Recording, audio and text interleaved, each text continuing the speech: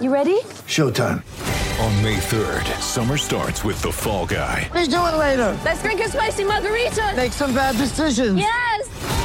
Audiences are falling in love with the most entertaining film of the year. Fall Guy. Fall Guy? Fall guy. That's what the poster said. See Ryan Gosling and Emily Blunt in the movie critics say exists to make you happy. Trying to make it out? Nope. Because I don't either. It's not what I'm into right now. What are you into? Talking. Yeah. The Fall Guy. Only in theaters May 3rd. Rated PG-13. Get ready for the greatest roast of all time. The Roast of Tom Brady. A Netflix live event happening May 5th. Hosted by Kevin Hart. The 7-time world champion gets his cleats held to the fire by famous friends and frenemies on an unforgettable night where everything is fair game. Tune in on May 5th at 5 p.m. Pacific time for the Roast of Tom Brady. Live only on Netflix.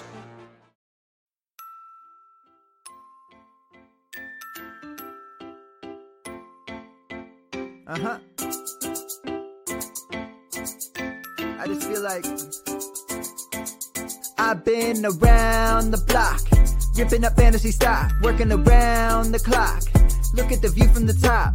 Researching rookies a lot? No, I just be listening to pods. Yeah, one in particular, I'm just a messenger. Let me just pass on the rock. Browning, Brunning, Bruning, pronouncing ain't what he's doing. What he's doing is not losing, but infusing you with new things. And there's Dennis the Bennett, yeah. The man is a menace, yeah. Building a dynasty, some of the finest things. Promise you, you won't regret it. Sly as a fox, cultured in pop. Give him his props. Here is a thought, here is a box. And you cannot compare them at all, so don't even try. Careful with the news, but when you use a take, I take up Tony Fire. I mean Dyer, because anyone else is a huge mistake. Whoa. Fantasy round table, fantasy round table. Yeah. Fantasy round table, come take a look at the crown, baby. Hey, fantasy round table, fantasy round table. Woo. Fantasy round table, come take a look at the crown, baby. Go. Hello and welcome to the Halloween edition of the Fantasy Football Roundtable podcast. It's just like a normal podcast, except for we look scarier today, I think. Ooh. You ready for All Hallows Eve, Dennis? You got your candy ready? We don't get trick-or-treaters where I live, kind of on a country road. We actually took the boy, dropped him off at a neighborhood with one of his friends. We're going to pick him up later. Big Shorty, he doesn't trick-or-treat anymore. He's 17 years old. I've been waiting 17 years for this day. You know, I always get kind of excited when Halloween falls on a Monday because one of the most memorable football games I think I ever watched growing up was on a Halloween night. It was the Packers and the Bears, and it was in Soldier Field, and there was this hideous storm. And it was when Favre was still playing. They basically played the entire game like in the same 20-yard span because you couldn't really punt, you couldn't throw. I just remember sitting at home being fascinated by that, and then I moved someplace where we get that weather, and it's less fascinating. Right. When it pops up every year at the same time for about 6 months, it's like, hey, this is not a novelty. No. It was California me. Well, we are going to take a look at what was another wild week in the NFL leading up to tonight's Monday night game, which is the Cincinnati Bengals minus Jamar Chase battling the Cleveland Browns minus any sense of hope. But what else is new for Cleveland? The first game was live from London, the third and final London game of the year, and boy, was it a barn burner. We sent the 2-5 Denver Broncos to face the 2-5 Jacksonville Jaguars, and you know what? The Broncos are 3-5. 21-17 victors. Take that, Jacksonville. Jerry Jeudy had another big game, Dennis. Is he starting to become the go-to receiver for the Broncos, or might he end up for another team? Well, the last time that this happened, it seemed like the Broncos came out and force-fed Cortland Sutton the ball. So this was like after week 2 or something, week 3. Then they came out and they peppered him with targets. Unfortunately, this time, he's had a couple games in this stretch where he's still getting a good target volume. He just hasn't been converting. Yesterday, he didn't get a lot of targets. What did he have? Just 4. But I think he had 9 targets last week, and 3 weeks ago or 4 weeks ago, he had something like 11. Jeudy had 7 targets. He led the team. He got 6 for 63. Yeah, so it hasn't been. I was talking about Sutton. Oh, Sutton. Yeah, he had 4. Yeah, but the last time that we were in this situation, it's like they came out and force-fed Sutton the ball, it seemed like. So if I'm a Jeudy manager, I'm wondering, are they going to try that again?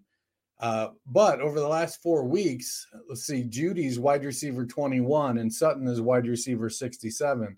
And Sutton has had a couple games in that stretch with either close to double-digit or double-digit targets. And so he's not converting, whereas Jeudy is. Now, granted, one of those high-volume games for Jeudy was with Brett Rippon. But I do think it's concerning because it would seem like Sutton has he's got a skill set that would seem suited for what Russ does. And Jeudy seems to be the one converting. So right now, going into next week, I'm more comfortable starting Jeudy and then waiting to see what happens with Sutton. Yeah, I think there's 2 things potentially at play. Jeudy has been rumored to be on the market, so I get worried that they were trying to pump him up. But also, so in week 5, Sutton did get 11 targets, caught 5 for 74. That was that shit show game against the Colts where I don't think Russell's ball was very good. But after that, against the Chargers, he had J.C. Jackson all day, and against the Jets, he was covered by Sauce Gardner all day. So Sutton has been drawing kind of the number 1, and I think that has opened up a little more for Jeudy. I'll be curious to see what happens when, say, they come out of the bye and play Tennessee that doesn't exactly have a shutdown corner, because we saw that a little bit with even when they played that game against the 49ers. The 49ers were kind of locking down and smothering him a little bit, but they play Tennessee, the Jets, and Carolina Panthers the next 3 weeks out of a bye to end November. I would think that it will be more interesting to see what the split is. If Judy's still there, because there's still a possibility. Jeudy and Chubb seem to be the 2 Broncos that are most likely to get traded. They're the guys people want. Yeah. On the flip side, Travis Etienne, first game with James Robinson gone, got 24 carries, made the most of it, 156 yards and a touchdown. He also saw 3 targets, caught all 3, but for only 6 yards. Do you think he's going to continue to see this kind of a workload, and can he hold up under it? Well, he's not a little guy. He's 6 foot and 215 or so. So he's got the size to be able to handle it. And for me, it comes down to what kind of blocking is he getting, because he doesn't have terrific vision. And so he has to have a good hole. You know, the Jags cleared the runway for him. I expect we're going to have a couple games where he lays an egg. You know, he has, 35 yards rushing and catches a couple passes. But by and large, I mean, I don't think that JaMychal Hasty and Snoop Connor present an awful lot of obstacle to him dominating the running back touches. I like where he's at and what he did last week. Let's see. He is running back 6 on the week right now. So he's, they asked and he delivered. Unfortunately, the rest of the team couldn't deliver around him. Yeah, although they did have a lead going into the fourth quarter, and surprisingly, Denver remembered what offensive football is. In a game that was much more exciting and high-paced, the Carolina Panthers traveled to battle the Atlanta Falcons. Falcons held serve and won 37-34 to take sole possession of the AFC South at 4-4, just like we all expected after 8 weeks. On Carolina side, Donta Foreman got to carry the load, 26 carries, 118 yards, and 3 touchdowns. Dennis, he's looking pretty good. Is he maybe a better fit for the scheme they want to run? Do you like him moving forward? They like Hubbard. They drafted Hubbard. They gave him some opportunity last year, and while he didn't deliver earth-shattering numbers, he was solid most games as far as production went. Hubbard has a little more explosion than Foreman, but Foreman he's a big dude, and he runs with power. He has some speed. He can catch the ball. So I'll be curious to see if when Hubbard comes back, do they try to work him in a little more? Foreman had a 74% touch rate in week 8, but with Hubbard available in week 7, his touch rate was only 58%. So, that's a fairly significant increase. And I don't know if that'll hold. I feel like it's going to dip back down closer to 60 when Hubbard gets back, just because, Hubbard is better than Spencer Brown and Raheem Blackshear, I do believe. Yeah, and this 2 good games where Foreman's gone over 100 yards in a row.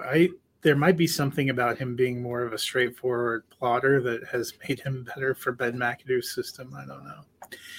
On the flip side, Dennis, the Falcons, I mentioned, going to first place now in the NFC South. They're 4-4. They don't exactly have a blistering second half schedule. They have the Chargers and they have the Ravens on that schedule, but they have 3 division games, then Steelers, Commanders, Bears, and Cardinals among their opponents. Could this team, we thought the Falcons might be one of the worst teams in the NFL. Could they actually be a playoff team? I mean, somebody's got to win this division, don't they? Remains to be seen, but I suppose. Somebody's getting in and vying for the one and done from the NFC South. I think it's going to be the Buccaneers. But they did air it out. I mean, Mariota threw the ball 28 times. So, that's something. The running game was a little bit peculiar.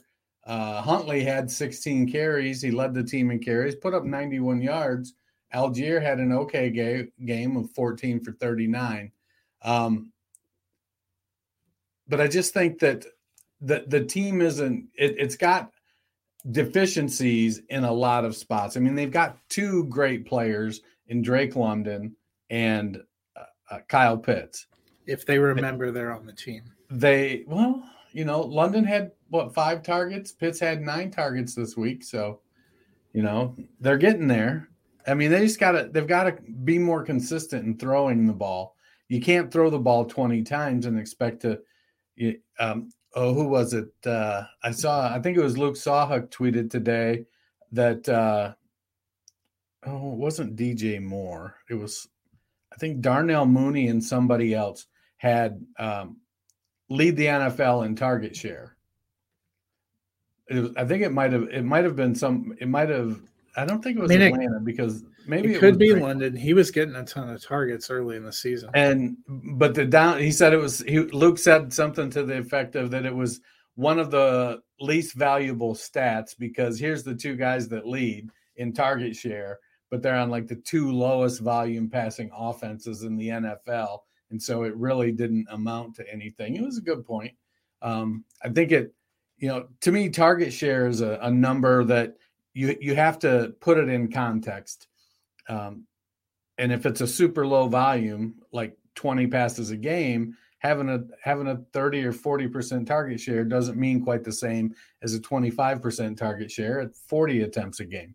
But I don't know that they're going to play Ritter, but Mariota is honestly, to me, I was a big supporter of him getting another opportunity.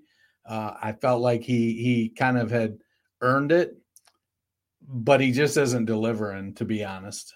And whether that's the game plan that they're running or, I mean, he's putting up decent enough fantasy stats because of the running, but he's not delivering for the rest of the team. And maybe Cordero Patterson being out is part of the issue for all the things we want to say about Cordero. He put up great numbers last year, and that was with Matt Ryan. But this year, he's still a good player, and he does the things he does really well.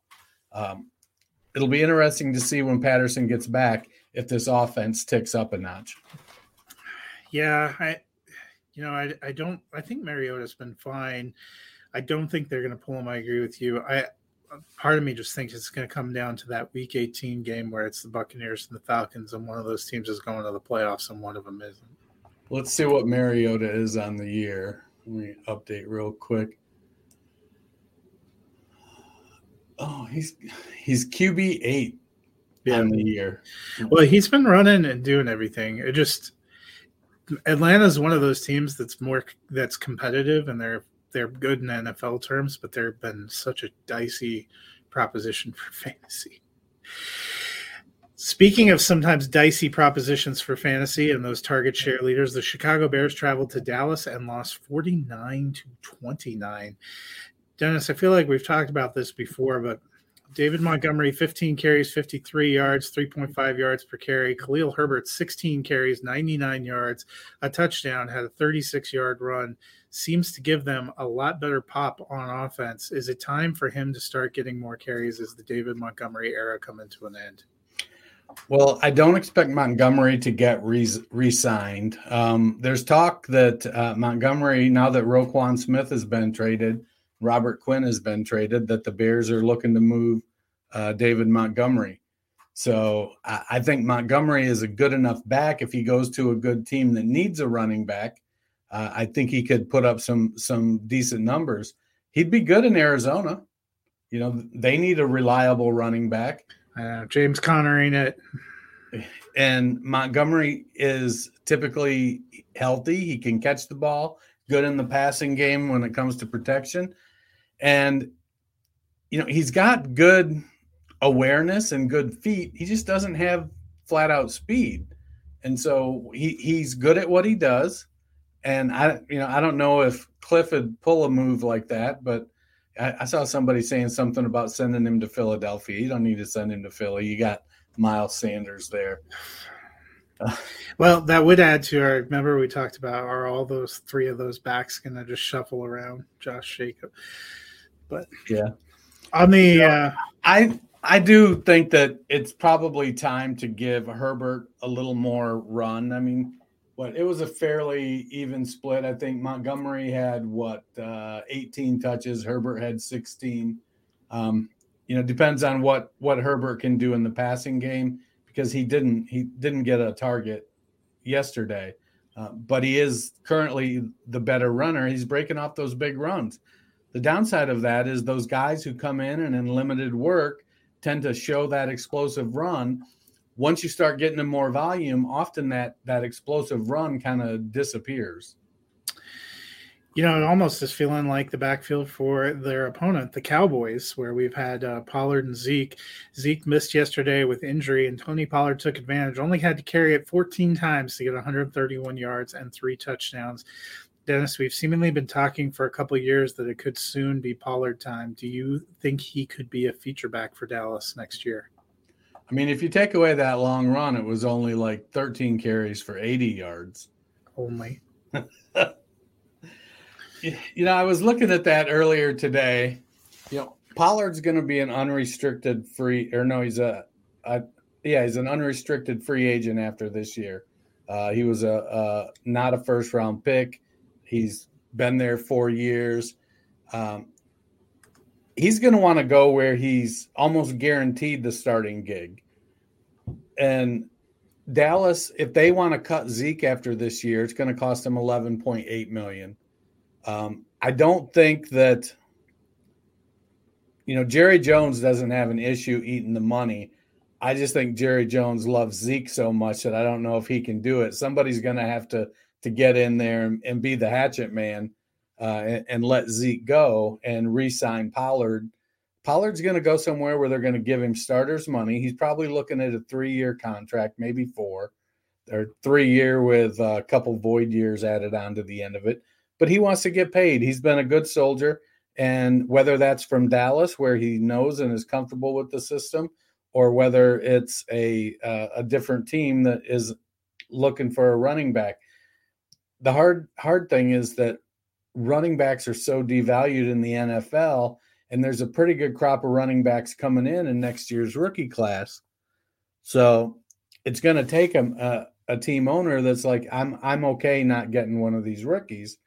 And there's several that I think would be in up for doing that. But Pollard looks great. I mean, he catches the ball well. He runs the ball well. He's explosive. I don't know if he's built for 25 touches a game, week after week after week. that takes a special player, but most teams don't they don't feed a running back like that anyways anymore. So I don't know that even matters. On to our next game. The Miami Dolphins traveled to Detroit and got the 31-27 victory over the Lions. Dennis, we saw Tyreek Hill again, 12 receptions, 188 yards on 14 targets. Jalen Waddle, 8 receptions, 106 yards, 2 touchdowns on 9 targets. With Tua in the lineup, are both those guys top 12 options every week? Yeah. I mean, they're just so damn explosive. It doesn't – and we saw it with Drew Brees, who probably to me was one of the closest comps to Tua Tagovailoa. Just not a big arm, but very, very accurate. Not a tall player by any stretch. And Tua he puts the ball where the players can make a play after they catch it. And he's got 2 guys that are great at making plays after they catch it. And they can get deep when they take the occasional shot. And despite both of them being 5'11" or shorter, they both are ball hawks. When it goes up in the air, they can go get it and they fight for it and they'll take it away from you. So I don't have any issues with both of them being considered top 10, top 12 wide receivers. On the flip side for the Lions, they're now 1-6. Jared Goff has hardly been their only or biggest problem. But as the team creeps closer to the end of the season and possibly the top of the draft order, do you think it's possible the Lions will make a move for a franchise quarterback? So, they fired their defensive backs coach today. So they're looking at the defense. The defense is stinky. They've got a couple guys over there, but they've got to figure it out. What are they going to do? I mean, the offense is adequate if the defense can keep them in games. We've seen the offense score into the 30s. I don't want to say with ease because it's they've done it like 5 games, 5 of their 7 games. So, they can score some points. We talked about it on Friday. The thing with Goff is you just got to keep pressure off him so that he can, be set. He's not a guy that can make things happen when people are falling at his feet. But the Lions have a good offensive line. They've got a couple good running backs, tight end, wide receiver. They've got some weapons on offense. Defense is their issue. That being said, if one of these top guys lands in your lap, as much as I think they should probably go defense, like if they finish number 2, I'm going to be, and they take Will Anderson, I'm going to be 100% okay with that. If they take Stroud or Bryce Young, I'm going to be okay with that too. But, that's not their weakness. Their weakness is defense. They need playmakers on defense. They need guys that can rush the quarterback. And if they want to win sooner, they need to take care of the defense. I mean, we've seen it in the NFL for years.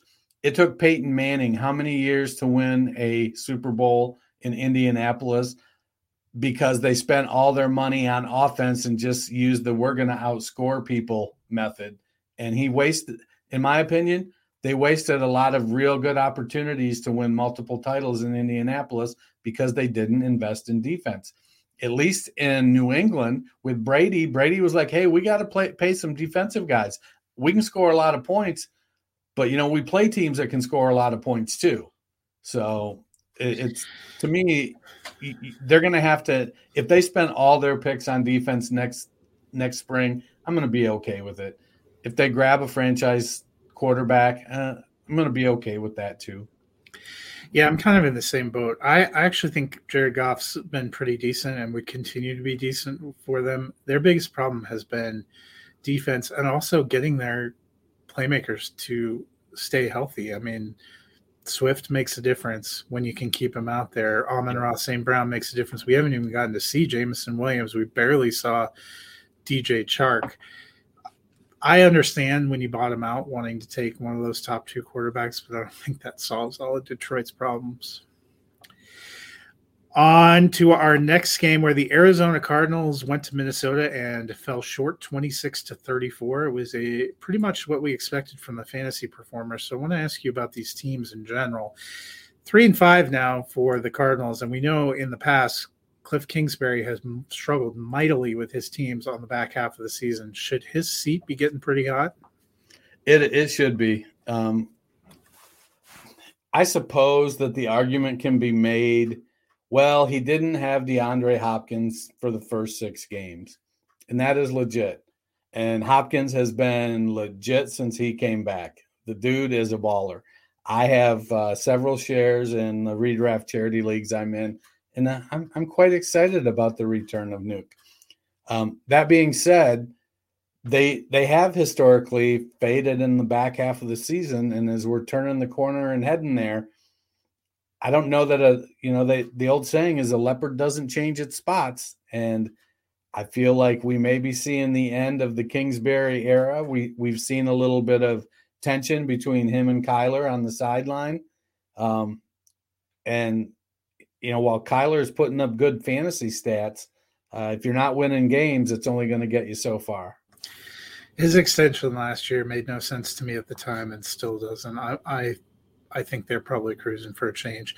On the flip side, the Vikings did make a coaching change. They're now 6-1. They have a 3.5 game lead on Green Bay in their own division, and they're looking to be in pretty good shape to get a top seed in the NFC. Should we start taking them seriously as Super Bowl contenders?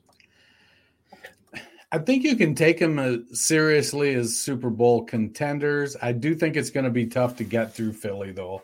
And it looks like that's where the road to the Super Bowl is going, is through Philadelphia. Philadelphia went out. They got Robert Quinn. They've got Jalen Hurts, who's playing phenomenal, him and A.J. Brown. If Philadelphia stays healthy, I think it's going to be tough to get past them and get to the Super Bowl. Minnesota, with their weapons, has as good a chance as anybody, and their defense is playing pretty well also. So I'll be keeping my eye on it. If I was, off the top of my head right now, Minnesota might be the number 2 seed in the NFC. They would be the number 2 seed if it started today, but I'd say Philly, Dallas, Minnesota, and San Francisco are starting to sort of separate themselves from the pack. I like the Giants, but I'm not sure they have the pieces to carry that out. On to a team that gave us perhaps the strangest performance of the day, and that's the Las Vegas Raiders, who traveled into New Orleans and lost 24-0. Dennis, Raiders coming off a bye, their offense just looked lost. We didn't get much of a performance from Adams, Jacobs, or Carr, and Hunter Renfrow seems to be kind of the lost man. What is going on with the Raiders? Well, I'll tell you, my grandpa used to say, some days you eat the bear, and some days the bear eats you. And, well, the bear ate Las Vegas yesterday. They just couldn't do anything right. Did you hear that car go by? Yeah. Well, I mean, when Carr throws it 26 times and only gets 101 passing yards, you kind of got to have a moment of pause, right? Yeah, it's Jacobs didn't put up – he put up okay numbers, 4.3 yards per carry, but they were behind and he didn't get any volume. He had 4 targets, caught 2 passes. But I mean, they had to feed Foster Moreau and Mac Hollins, wide receiver 1. I don't know, man. I think some of it is just maybe Josh Jacobs just needs to get his guys in there, and that's going to take a year or two. But it doesn't seem to, it's not going the way a lot of people expected. It's going the way I expected. Josh McDaniels got his people in there. Jarrett Stidham threw the ball 13 times yesterday. On the flip side, Dennis, we've seen, Andy Dalton supplanted a healthy Jameis Winston this week, and the Saints offense actually looked good. He seems to have unlocked Kamara in a way that Winston wasn't really getting done.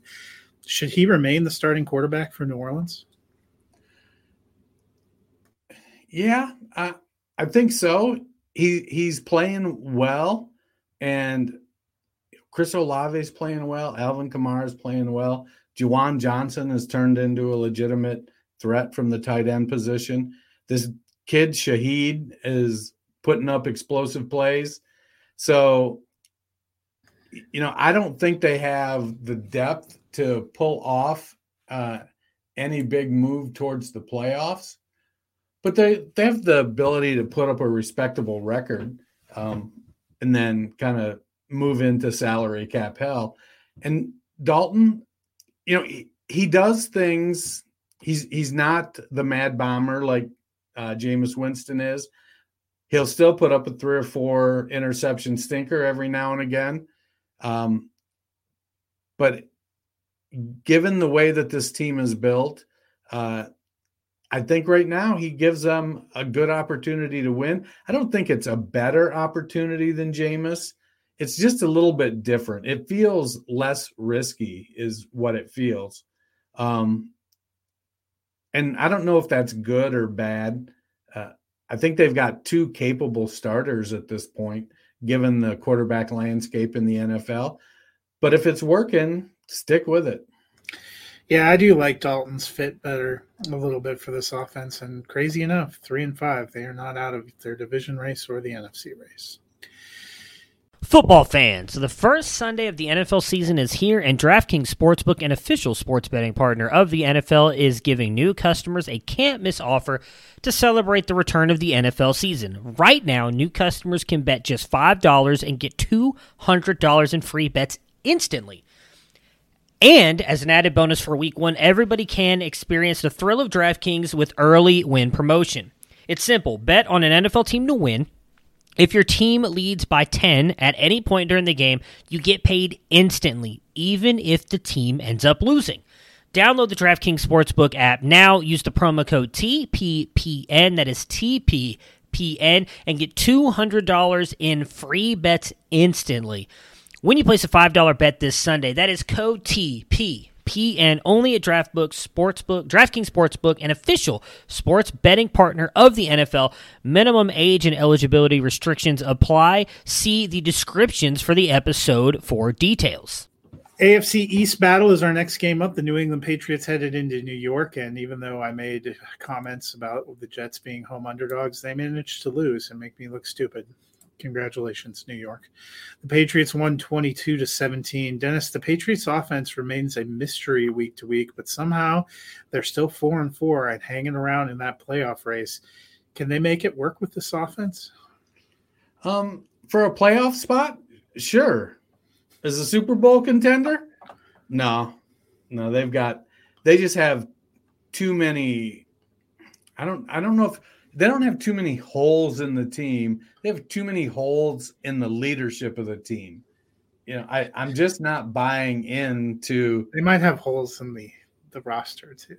Yeah, and they do, but I mean, this whole Matt Patricia, Joe Judge offense thing, and moving the quarterbacks around when one of them struggled. It's I just there's not good juju going around on the team. And we see it just about in every era. There's a great coach that the game just passes by. And Bill has been quite adept at being on the front edge and causing the other teams in the NFL to adapt. And it seems like he's trying to push everything back to the smash mouth offense kind of approach, and it's not working. And the other teams are, flying high and explosive, and Bill wants to grind it out with Stevenson and Harris, and I just don't think that I just don't think the philosophy's working. It'll be interesting to see what adjustments he makes in the off season.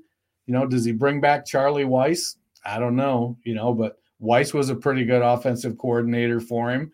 I think he's just playing out the string until they can get Josh McDaniels back. Yeah. But no, I just think that the team is going to have some competitive games. They're going to have some stinkers that they don't play. They don't have an all-time kind of defensive roster to be able to cover up for the offensive shortcomings. On the flip side, the Jets traded for James Robinson and then proceeded to run the ball 14 times with 3 running backs while they let Zach Wilson throw it 41 times. The beneficiary there was Garrett Wilson, who saw 7 targets, caught 6 of them for 115 yards. Do you like Garrett Wilson going forward? Is he starting to develop some chemistry with Zach? I mean, Zach Wilson's a hot freaking mess. I get you believe that you can throw the ball, through a tornado or whatnot. But man, he gets to running around and it's not like he has, Lamar Jackson, Kyler Murray mobility. He's got a little bit of athleticism. He doesn't have the type of size that, say, Josh Allen has. So when he's trying to run around, he can't just shake some of these people off. He needs to get the ball out. He's much more effective when he's not holding on to the ball. He's getting rid of it. My concern is that next week, Corey Davis could be back and he could get 11 targets and Garrett Wilson could get 3. I need to see more consistency with the players in that offense. Whether that's, a 60-40 split pass run and we get a feel for who's going to get the touches on a consistent basis, who's going to get the opportunities. They've got some talented playmakers. They just don't know how to use them yet. Yeah, well, we know who's not going to get the targets, and that's Elijah Moore. Well, and the other thing I guess some of the defense that can be made, though, is their offensive line is a shambles. Yeah. They had some really good offensive linemen go down before the season started, and they've been trying to piece it together with the ghost of Dwayne Brown and some other guys. And while the effort's there, the ability isn't anymore, and I think that's hampering the development as well. And so oddly enough, the Jets 5-3 on the season, 1-3 at home, all their losses at home. Next up is the battle for Pennsylvania as the Pittsburgh Steelers travel to play the Philadelphia Eagles, who won 35-13 to remain the league's only unbeaten team at 7-0. Dennis Najee Harris tried to do it all. He threw a pass for 4 yards. He got 8 carries, managed to turn that into 32 yards, and caught 6 passes for 26 yards.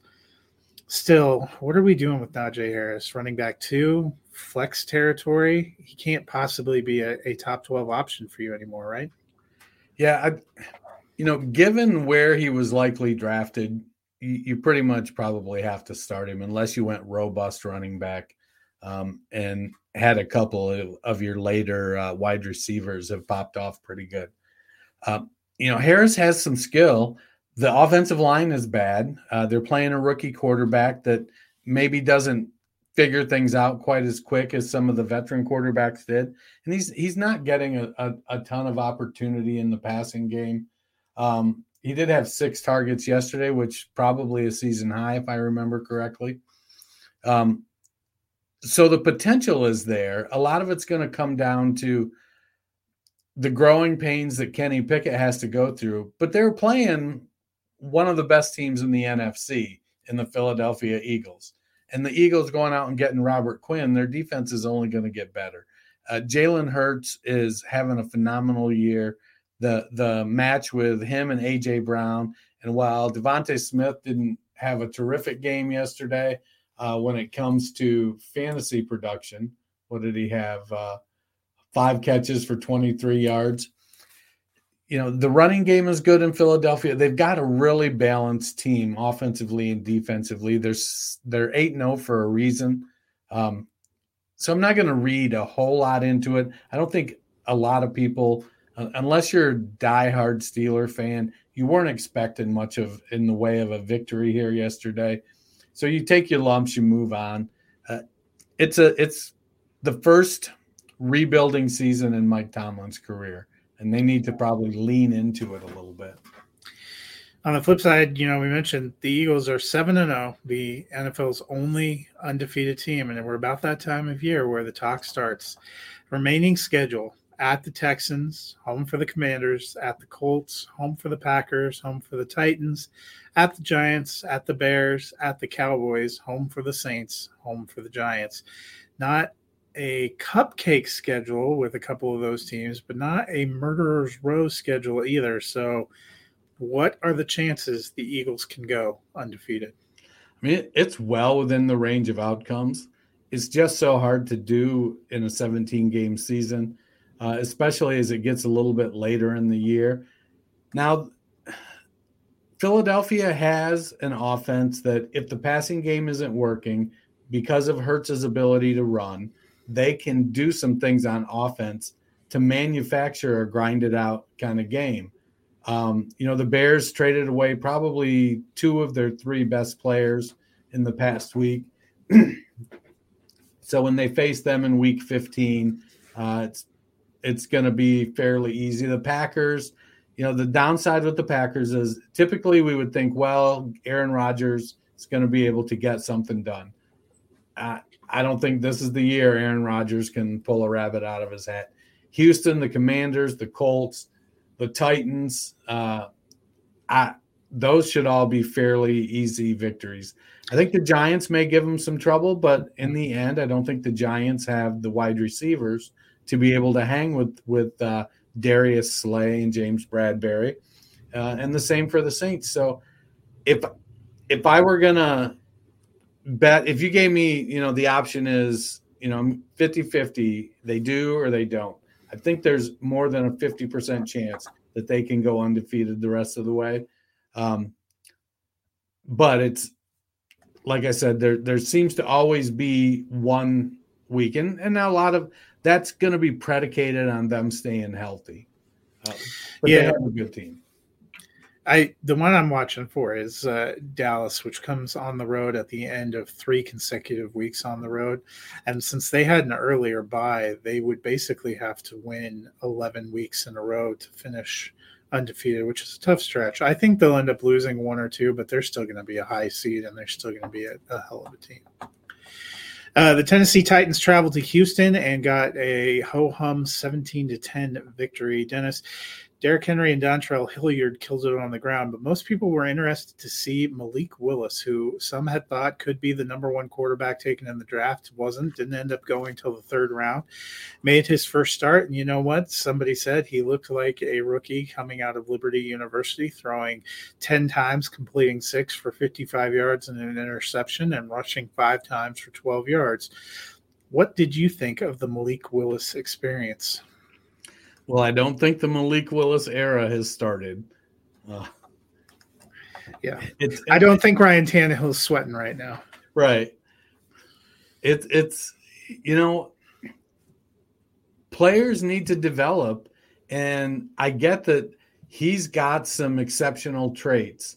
But when you play very low-level competition that doesn't have the resources to put up complicated schemes against you, and you're clearly the best player on the field week after week after week after week, it takes a while for that to transition to the NFL. Here in Columbus, we hear all the time with the Buckeyes, everybody that comes into the Buckeyes was the star of their team. And some of them come here and they expect to be a big deal. And they're like, they don't even like Justin Zwick was I think the highest rated quarterback coming out the year he came to Ohio State. And he had to sit behind somebody. And then when it was his turn to take over, Troy Smith just outplayed him. Troy Smith came in as an athlete and a 3-star and just outplayed him and took the job. Zwick, to his credit, stayed, finished college, went on to a successful business career here locally, is involved in local media. Well, Malik Willis has the ability to do things that Justin Zwick couldn't. And so Malik now is in the NFL, but it's going to take some time. He's not ready. And the fact that Tennessee, I'm not saying Colt McCoy is your savior, or Brandon Allen, or, Chris Streveler, or any of these guys. But all those people, to me, would have been better options than running Malik Willis out there yesterday. I think they just wanted to see what they had, and they knew that the Texans couldn't stop a running back to save their lives, so they were going to be fine. On the flip side for the Texans, Dameon Pierce gets a receiving touchdown late in the fourth quarter to kind of salvage his day. But what is this team's offensive philosophy? They seemingly, in what was a pretty close game, went away from their best player, Dameon Pierce, only gets 15 carries. When they had the ball for turnover down around the 11, they didn't let Pierce touch it at all. What are they doing? Sometimes coaches just outsmart themselves. They have coaches in Houston? Based on the production Pierce was putting up, they probably just didn't feel like they were going to be able to get it done against the Tennessee line. And so they were trying to throw the ball. 30 passes. So they only ran 48 plays on offense total because Derrick Henry was grinding up clock. So it was, while it seems a little bit unbalanced to me, the game just, sometimes the game script goes away that you just can't control it.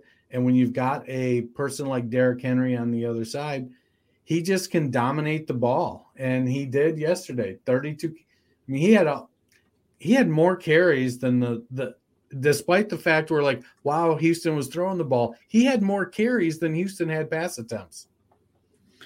Houston's offense is a dumpster fire. Speaking of dumpster fires, the Los Angeles Rams returned from a bye and managed to soak up a 31-14. Did they? Yeah, not quite. Managed to soak up a 31-14 loss to the 49ers, who now swept the season series and moved to 4-4, vaulting ahead of them in the standings. Christian McCaffrey, full week of practice, turned out to be a good thing. He threw the ball once for 34 yards and a touchdown to Brandon Ayuk. He carried the ball 18 times for 94 yards and a touchdown of his own. And he also caught the ball 8 times for 55 yards and a gorgeous touchdown in the corner of the end zone. So is there anything Christian McCaffrey can't do? On the way home, he rescued or turned over a bus and stopped and got all the people off safely, and then stopped to fill his car up with gas and delivered a baby in the parking lot to a woman who had went into labor early. So no, there is nothing that he cannot do. He even managed to make Kyle Shanahan look like a real coach. On the I'm just kidding. Kyle Shanahan's okay. On the flip side, the Rams started. He's no Nathaniel Hackett, though. I never pretend he's a real coach, nor do I pretend Josh McDaniels is a coach. I would take Kyle Shanahan in a New York Minute over Denver's options. The Rams didn't look terrible to start the game. We got a good old rushing touchdown from Matthew Stafford, which happens once in a blue moon. Even though he managed negative rushing yards on the day, still got that rushing TD for you. They managed to get a TD to Cooper Kupp, who also left with a little bit of an injury. Allen Robinson saw a few targets. Tyler Higbee dropped a few open balls. What do the Rams need to turn it around? I mean, Ronnie Rivers was their leading rusher yesterday, 8 carries for 21 yards. This seems like a grim sign. They need to trade for David Montgomery. I was thinking they need to trade for Kareem Hunt. Yeah. Well, they have enough winnable games left that they could probably get to 9 wins, maybe 10 wins. I don't know if that's enough to get them in the playoffs, but they should be able to the way Tampa's playing, I think they're going to be in that one and they have a good chance to win it. Same with Arizona, the Saints, the Chiefs. They're probably not going to win. Seahawks is going to be a winnable game. The Raiders are winnable. Packers, the Broncos. Chargers will probably be tough. Then the Seahawks again. So they can get to 9-ish. They pull 6 or 7 wins out of the last 9 games here. But they're starting to get a little. I don't know. The luster is worn off. Things aren't going quite the way they wanted them, and it comes down to Andrew Whitworth retiring. I think they lost another offensive lineman from last year. Their offensive line just isn't there. It's the same thing that's happening with Brady, losing all of his interior line. If you don't have a good offensive line, you need to have a quarterback that can get out there and scoot. And despite rushing for a touchdown, Stafford's not that guy. Yeah, next week's going to be fun. I'll call it the Depression Bowl as the Rams and Buccaneers battle each other. The loser might end up being a long shot for the playoffs. On to our next battle, which I like to call the Carson Wentz Bowl. Carson Wentz's current team, the Commanders, get the 17-16 win over his former team, the Colts. Dennis Taylor Heineke comes in, gets his second straight win, had a pretty good passing day, actually led the team in rushing. I call it the Carson Wentz Bowl. Are we going to see Carson Wentz back for the Commanders? I think we are. To me, well, Wentz certainly has his shortcomings.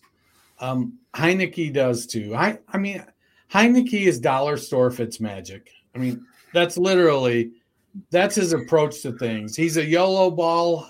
You know, John Hansen on Sirius XM calls him hospital ball Heineke because he's hanging his receivers out to get their heads knocked off. He's a guy you want to come in and in an emergency as your backup and get you through the game. He's not a guy you want to come in and start 6 or 7 games. He'll get exposed. He isn't taking that Geno Smith step. I just don't think he has that in him. I think that's what's going to lead to Wentz. But honestly, to me, I'd like to see him give a shot to Sam Howell and see. Speaking of seeing what you got, give Howell a shot. But they're 4-4, so theoretically they're competitive still and have an opportunity. They're not out of it, and I think that's almost what it might take to see how. But I'm with you. We went through this with Heineke last year. For like first half of the season, you're like, oh, this could be their franchise quarterback, and then you watch the rest of the season play out, and you're like, nah, I'm good. On the flip side, the Colts wanted to see what they had in Sam Ehlinger. What did you see? I didn't see a lot of this game. You saved yourself. He got the ball to Pittman and Pierce. Seemed like he was willing to give them some opportunities. Pittman had 5 targets. Pierce had 9. Neither one of them put up a boatload of yards, but he was getting it to him. He seems like, he lost a fumble, low volume pass numbers. It just was, they're looking to put him in a position to not make mistakes. And I think that they're not going to give him a long leash to, go out there and be Taylor Heineke. They're playing to see, like, can this guy manage games and not fuck up?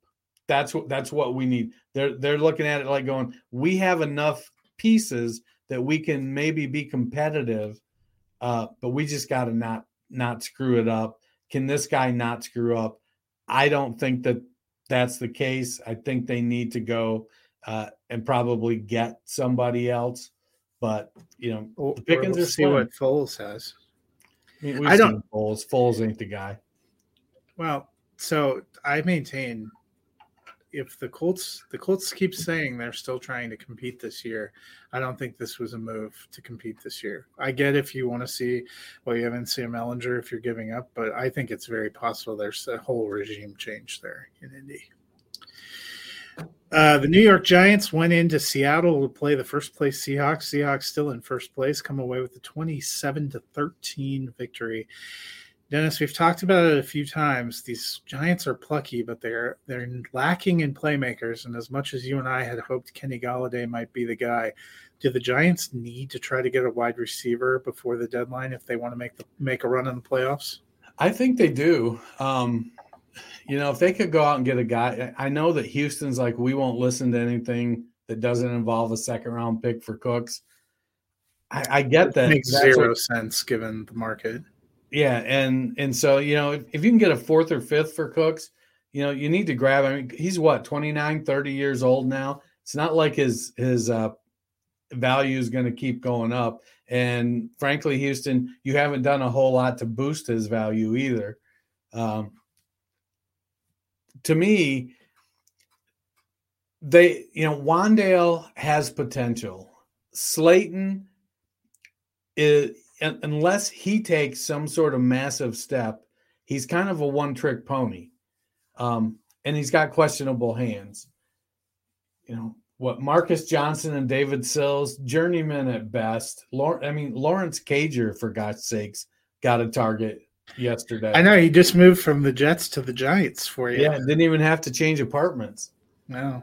You know, they need passing weapons. Which makes it ironic that they traded Kadarius Toney. You know, sometimes things just don't work out. You know, I think they're going to be plucky, maybe even make the playoffs.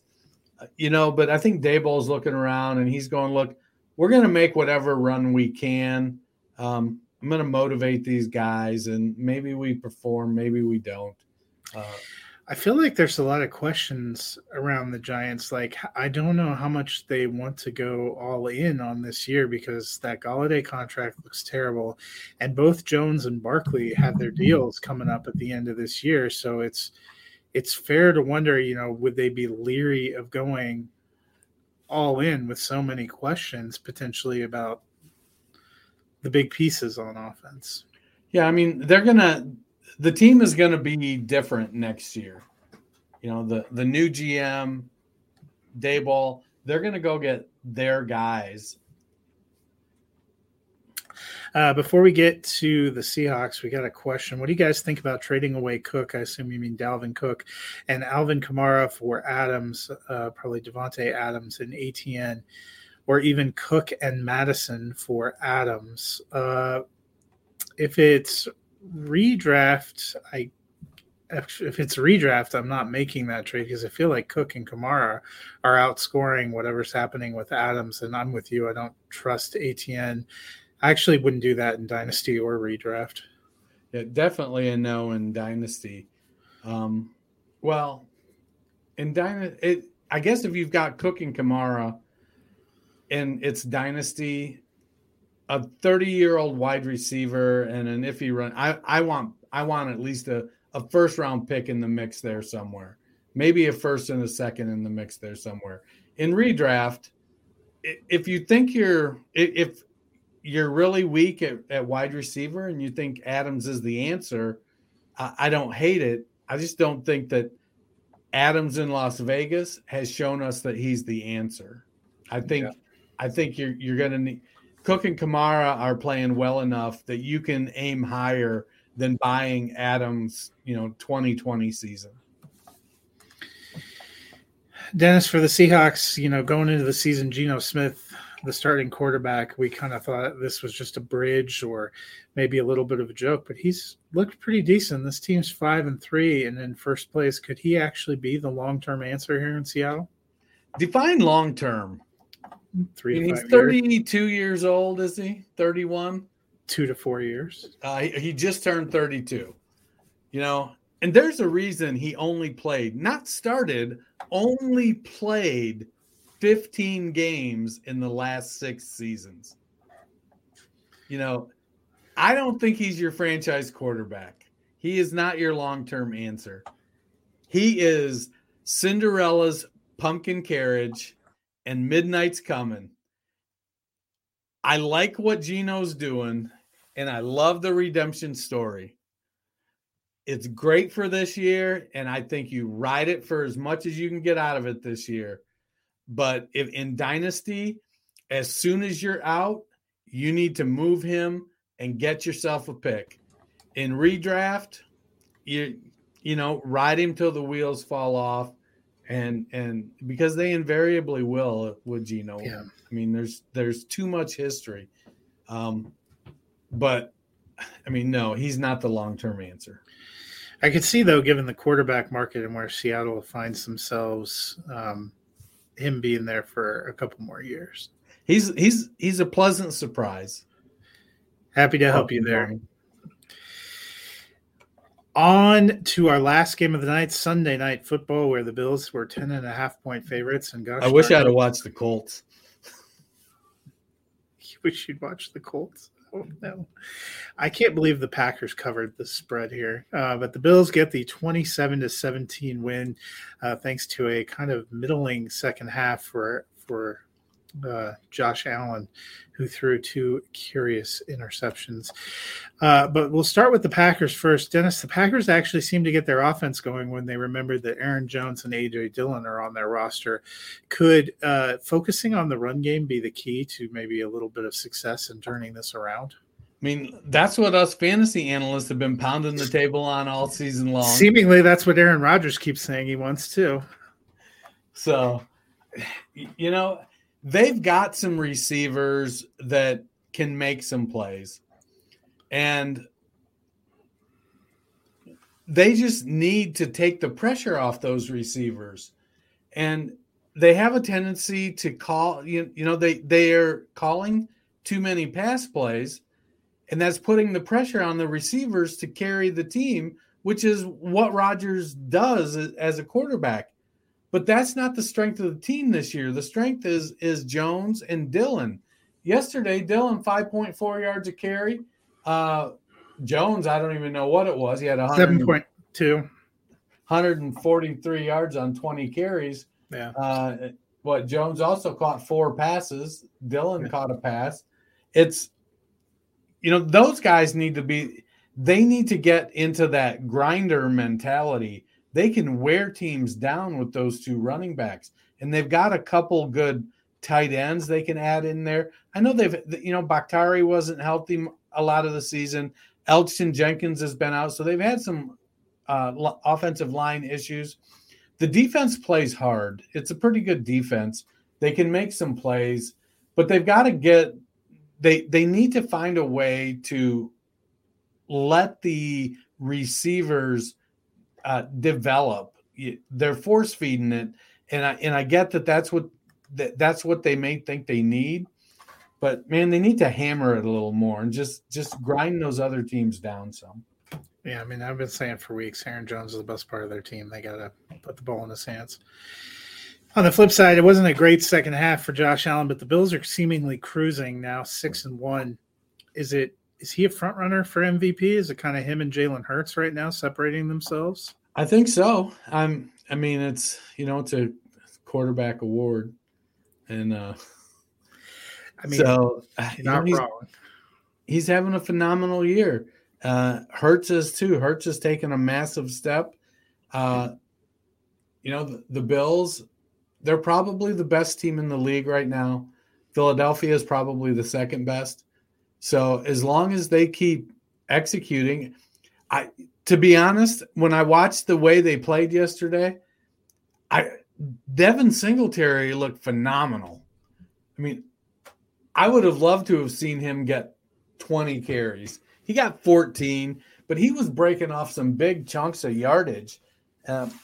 And it would have been a great game to just kind of see what he could do running the ball. I mean, the downside, I get it. They're kind of getting a 1-2 punch with him and Cook, though. Yeah, but both those guys are small, so I get the reluctance to give either one of them a ton of work. That, and then you've got Stephon Diggs and Gabe Davis and Isaiah McKenzie and Khalil Shakir and Dawson Knox to throw the ball to. So there's certainly some appeal there that teams like, say, the Packers don't have. I don't know, Dennis. I'm starting to come back around that I was a year too early calling my Bills Cowboys Super Bowl. I want that 90s matchup. I know. Yeah. I see the expression. Well, tonight we will get an AFC North battle. The Bengals and the Browns should be kicking off here shortly. I took the Bengals. I think you did too when we previewed that on Friday. We did. But Matt and I presumably will be back on Wednesday looking at that game and looking ahead to Thursday Night Football, the epic battle between the powerhouse Philadelphia Eagles and the powerhouse Houston Texans. So if you have movie plans, or I will be at Universal Studios, I'm not going to feel too bad about missing that one. Yeah, that may be a Gardner Minshew game. God. All right, well, that's going to wrap it up for today because there's nowhere to go but up. But, Dennis, what should the people do if they have a few moments? Give us a rate and a review. Go out there on your favorite podcast platform, rate us, review us, subscribe, download, listen, don't listen. We just, honestly, we're just trying to get the numbers. We appreciate you. Thanks for listening. If Captain Jorts gets in on Thursday, does it start? Prepare for glory! I don't know if you got your popcorn ready. Do you got your popcorn ready?